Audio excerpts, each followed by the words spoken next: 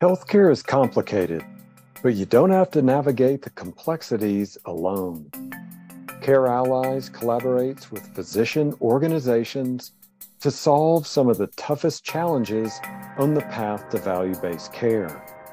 As your organization works to effectively manage your more vulnerable patient populations, enhance outcomes, and improve data analytics, Care Allies brings the people, technology, and processes to support you so you can focus on practicing medicine.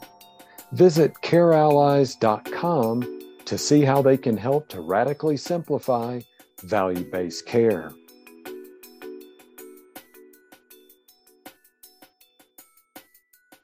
Well, hi, everyone. I'm Daniel Williams, Senior Editor with MGMA and host of the MGMA Podcast Network.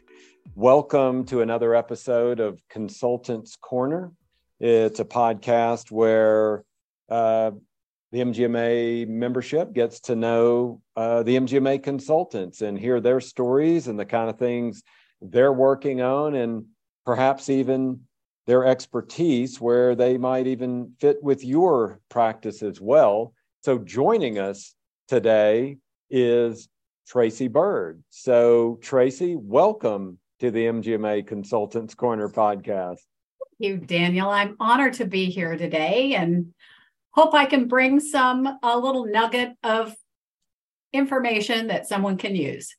Well, I'm going to go back into your memory banks here. You were sharing a really cool story with me that I think just about everybody in our listening audience can identify with. You were telling me that your dad worked at Hallmark, and I don't know anybody who doesn't know what Hallmark is. What was that like? Did you get like the inside scoop on all the good cards that were going to be coming out, or what happened with that? You know, that's really interesting. So that tells you where I live, which is Kansas City. My dad worked at, because Hallmark is headquartered here. And growing up, not so much. He was in charge of new product development. Okay. And he would bring home, you know, a few, like the Springbok puzzles. If anybody's been around long enough to remember them, you know, he would bring home some prototypes of those kinds of things. Or when they had the beautiful wooden pen and pencil sets.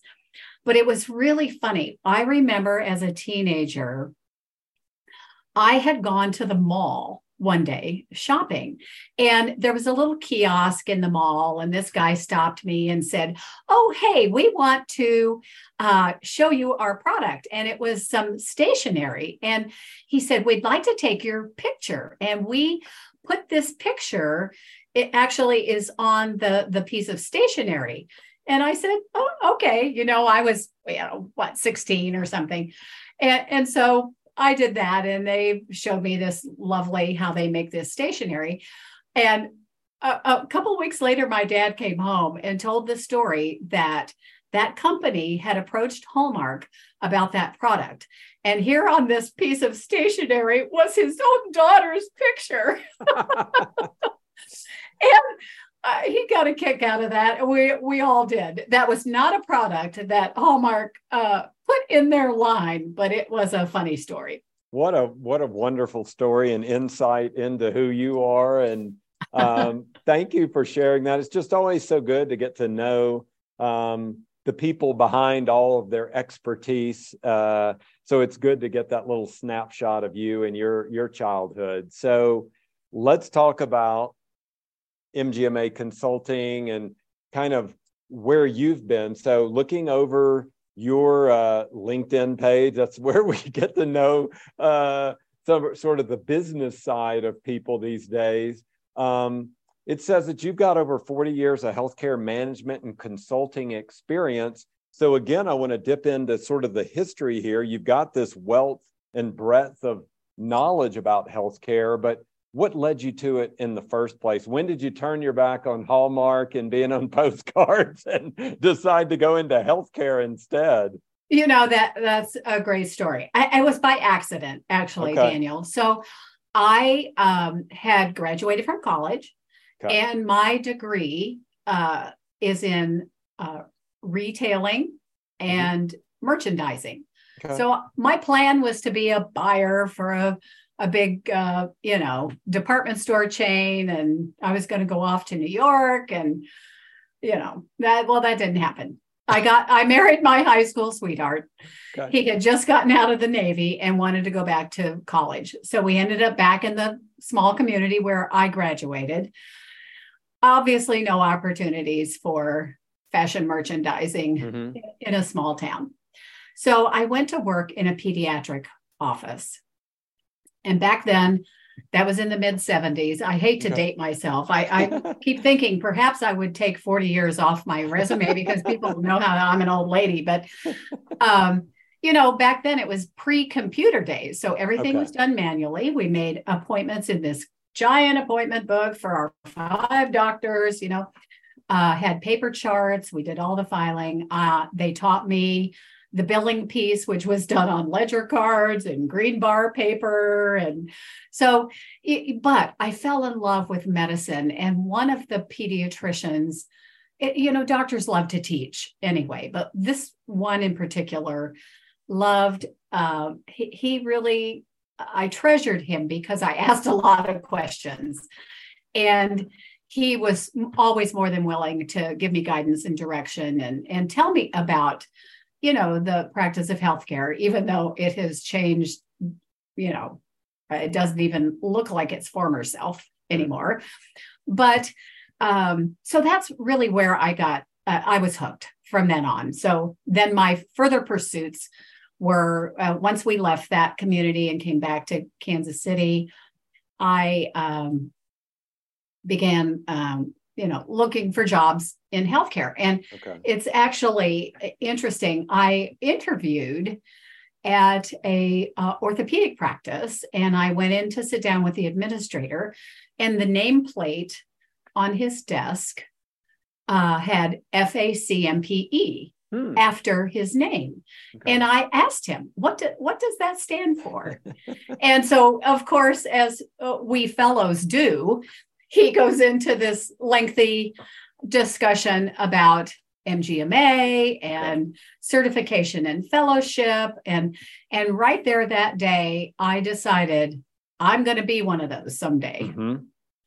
So what a cool story. Well, thank you for sharing that. And it's a perfect segue because, my goodness, Tracy, you have the alphabet soup after your name. I'm going to miss a few, but I'm going to start reading them here. You've got that FACMPE. What a great accomplishment there.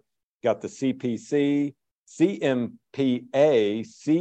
CEMC, and CPC-I. Some of these I'm just like in awe, and also, wow, I hope I even get these right. So first, wow. And second, congratulations. Want to ask you about that because you were inspired when you saw those letters after someone's name years ago. Now that you have all those letters after your name, how has that additional education helped you as a healthcare leader, helped you grow your career during this time?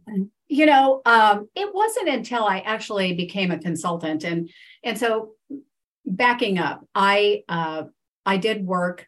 I managed practices for several years, and then got a job with a consulting firm here in Kansas City that was bought out by a professional liability insurance company. A mutual company owned by the physicians, and they had a consulting division. So that started my consulting career back. Probably right around 1990. I was there 25 years. And so that's when I really started amassing all of these credentials. I don't have a master's degree. Many of my colleagues have masters. But as a consultant, I felt like if I'm going to be credible, I better, show my due diligence. Right. So my first credential was to be a certified coder. Okay. So much of the need then, in those years, that's when RBRVS, the relative value system, was being implemented. Really, we started using coding as a way to submit claims. So all of that was changing at that time. So that's what I pursued first. And then I went for my certification through MGMA and then on to fellowship. And then I added these other coding credentials later, a certified medical practice auditor and a certified evaluation and management auditor. And then I became a coding instructor.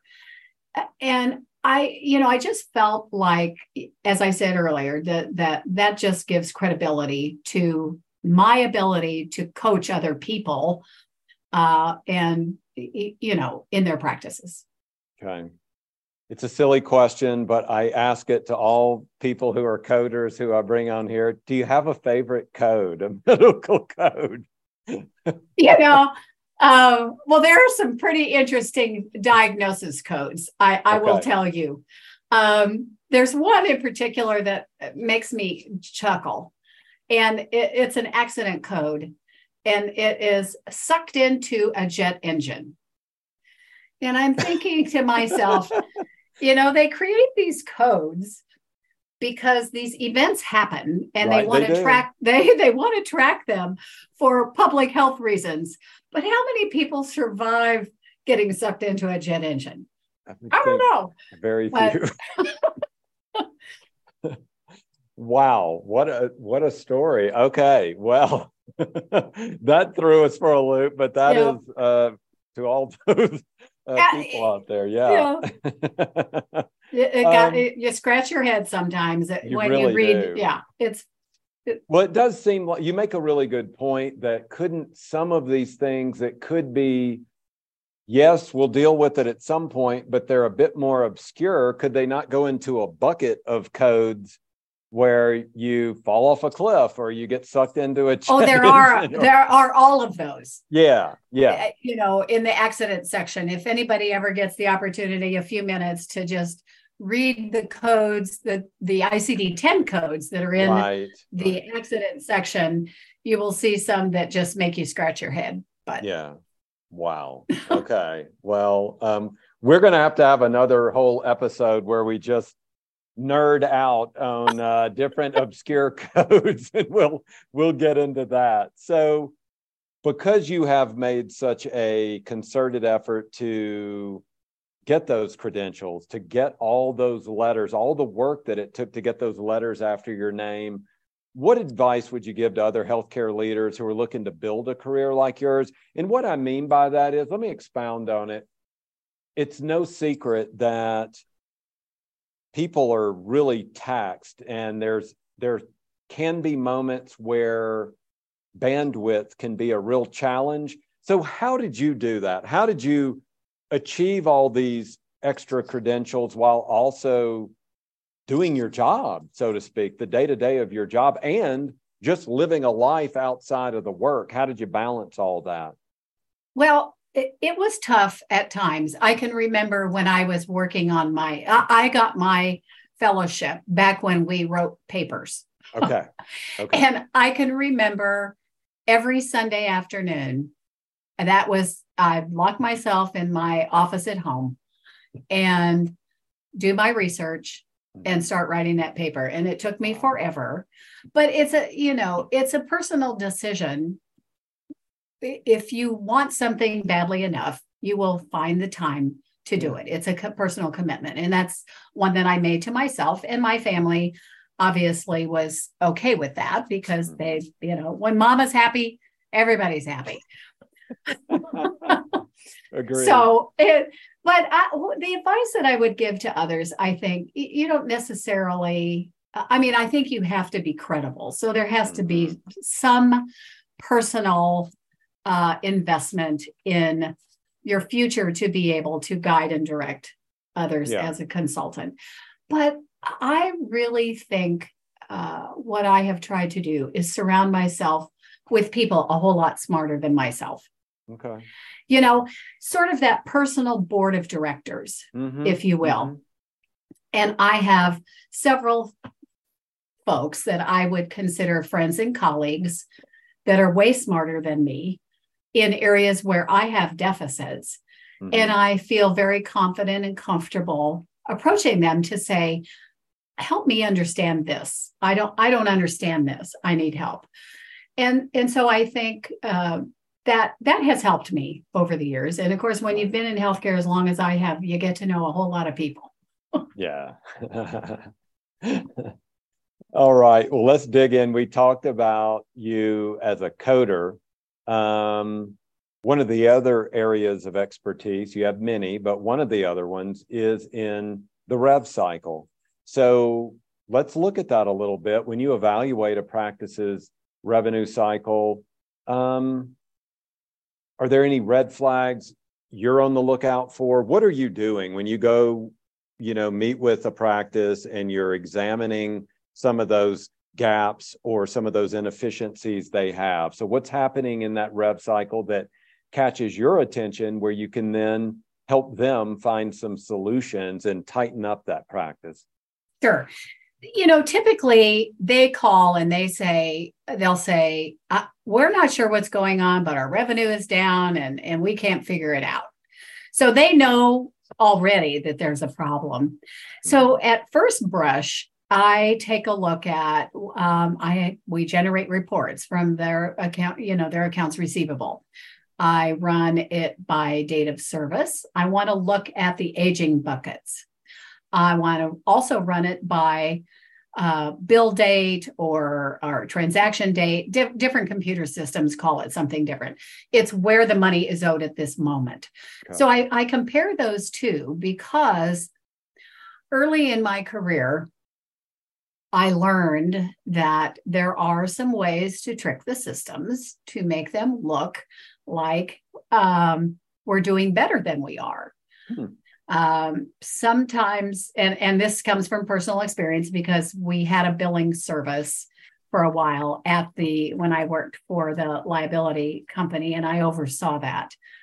And I had some pretty smart billers that figured out if I just rebill something to that same insurance company, making it look like they've had new insurance, so I'm re-aging it back to 0 days, that my AR will look really good. So that's why I look at it both ways. I look at it from data service where it truly is aged and where it is, who owes it at any point in time. And there are there's industry benchmarks that tell us, the AR under 60 days should be around 50 to 55% of the total AR, and over 91 days should be, less than 20% or right around 20%. That's inched up over the years because of patient balances. Depending on the specialty too, it's going to be a little bit different. And then particularly interested in what's over 180 days. By the time it gets that old, it's almost not collectible. Okay. I like to look at credit balances. Then I have a real interest in what the front end processes are. So the revenue cycle actually starts, in my view, when a patient calls to make an appointment. You want to know what insurance they have. Checking eligibility and verifying benefits is a must today. And the one thing that I find practices, they say, oh yeah, we do that. So when I ask questions a little more deeply, it's like, so you're checking to see how much of their deductible they've met and how much coinsurance, the percent of their coinsurance. Well, no, we just let the system tells us whether they have coverage or not. That's not good enough today.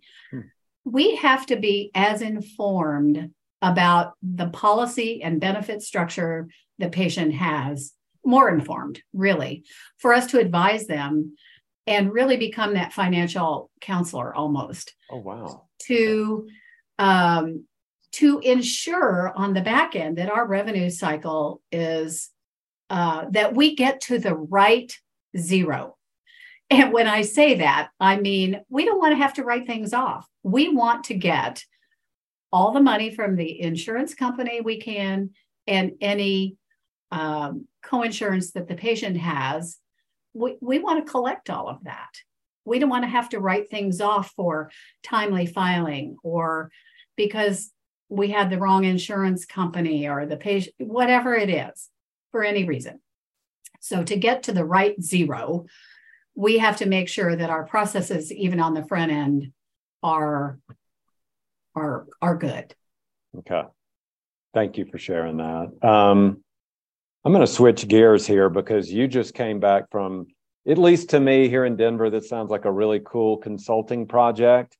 It was located in Alaska. Oh, it's amazing. Tell us about that. So that's so cool. It was absolutely amazing. So when this client reached out to MGMA and they wanted a practice assessment. It's a critical access hospital. They employ or contract with about 32 providers, lots of different specialties, which is unusual in this smaller community. And I said, do you want to do this remotely or on site? Oh, we want you to come on site. And it's like, oh my gosh, what a wonderful opportunity. And of course, my husband says, you're not going to Alaska without me. Right. So, smart guy. yeah. So, so it was I'm telling you, Daniel, if you've not been to Alaska, I have not. that should be on everyone's bucket list. Yeah. It is absolutely the most gorgeous place on the planet. But back to your question. So this, they're so remote there. Mm-hmm. We don't really think of, we think Alaska's a state, yes, but, they refer to the lower 48 a lot. Right. And what happens in Alaska, they really are isolated. Mm-hmm. You can't get anywhere, really, unless you take a train, a boat, or an airplane. Okay. There are so many remote areas. But how did you get to this hospital that you consulted with? Flying. So we flew just, connecting flights. We were able to fly. Okay. But so it just was a wonderful project. And this group has, unfortunately, their practices are in a lot of small little buildings, in some cases, little houses that they've converted into practices. And they don't have the real estate is just not enough to put them in a big building together. Mm-hmm. But they have two pretty good size, one very large primary care practice with about 12 providers, primary care, a mix of physicians and non-physician practitioners, and then a smaller one, and then an orthopod and general surgery and OBGYN. And they're very fortunate to have a small community that has that breadth of specialists. Mm-hmm. Some that fly in and will be there a week at a time or 2 weeks at a time or come twice a month or something like that. But so the struggle was we've grown fast and we're sort of all over the board. And we have 3 managers that have never, that are fairly new to management. And how do we coalesce them around being a management team to really give guidance and structure? Because everybody was doing, in those little practices, was doing something a different way. Okay. So my job was to really identify how we could streamline processes for efficiency, ensuring that everyone is working to the top of their scope, license, and ability. And we identified a lot of things that doctors are doing that nurses should do. Nurses are doing that MAs should do. MAs are doing that administrative staff should be doing. So, and really talking to the management team about how they become good leaders for the practices that they were responsible for. Okay. And the makeup of this practice, you were talking about how remote just the region is itself. So this is people are traveling from long distances to get here, or is it more of a community hospital? Give us an idea of that. Yeah, the catchment area, it's so interesting. So, yeah, the catchment area has some remote areas where people do have to travel in. Mm-hmm.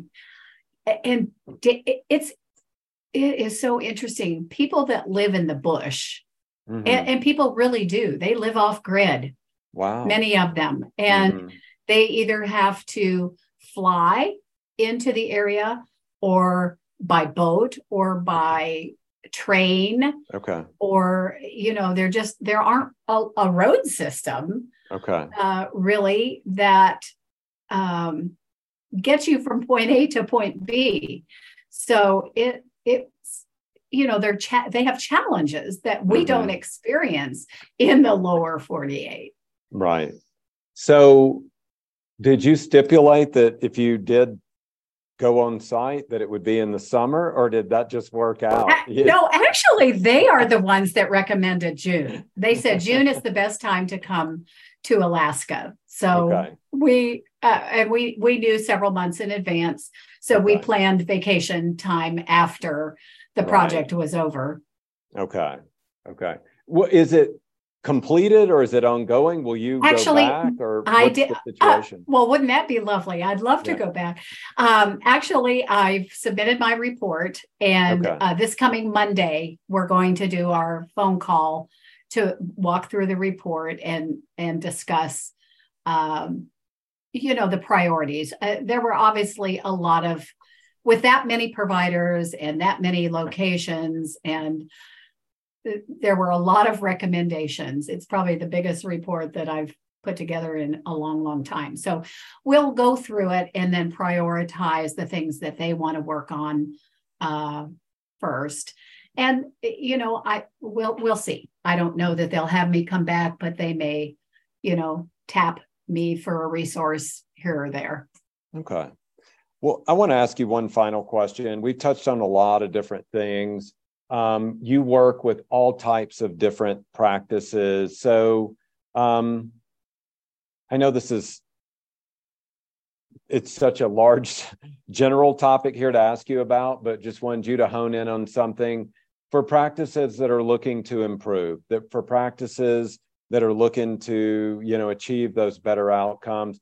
What are just some simple steps when you meet with some leaders at a healthcare practice or hospital, is the one you're talking about? What are some just easy I don't know if anything's easy. Remove that word from our conversation. Yeah. What are some first steps you advise them to take? I think as a manager or a leader in an organization, I would say first, make sure that we do some self-reflection. Okay. That ask these questions, these hard questions about yourself. Am I a good leader? What can I do to be a better leader? Am I a good communicator? Am I a good listener? Those things are critically important when you have teams of people that you are giving direction to. So I would say first, just that, and constantly evaluating that, your own leadership skills, communication, listening, and then, taking a look at the overall culture of the organization and just making sure that you take steps to improve that. And that's a tough one. Mm-hmm. Culture is a whole nother conversation. Oh, yeah. But making sure that you are doing as their leader what you need to do to improve culture. And then I think then it certainly is, here's the real deal. It day to day, we feel like we put our firefighter hat on every morning and we are putting out fires all day long, but we still have to find time and put in the effort to evaluate the measurable functions that are going on in the practice. Do I have the right number of staff per FTE provider? Do I have the right people doing the right jobs? Do I have revenue coming in? Where do I need to shore that up? So even, as we are putting out fires all day long, and I'll give you an example. You've got the person from the medical records department whose hair is on fire because we're out of copy paper. And the doctor who comes to you that says, I need an OR and I need it stat, and his hair's on fire. And it's like, okay, both of those, to those people, to those two individuals, they have a crisis. And as a manager, you have to appreciate that each of them has a crisis, and deal with them both at an equal level, even though that patient care comes first. Right. How are you going to deal with that we're out of copy paper? So, it's a balance. It's a balancing act. And it is, I'll tell you, being a leader in a healthcare organization today is not for the faint of heart. That's for sure. It's a very difficult job to balance all of that. All right. Well, Tracy Bird, it's been way overdue. So thank you for joining us today. And we'll have you back on to talk about coding oddities and curing culture and everything else. So thank you. Thank you, Daniel. Thanks, everyone, for the opportunity. All right. Well, that is going to do it for this episode of Consultants Corner with our guest, Tracy Bird. I'm Daniel Williams. Thank you for listening, and see you next week. Bye now. If you like the work we're doing, please consider becoming an MGMA member. Learn more at mgma.com/membership.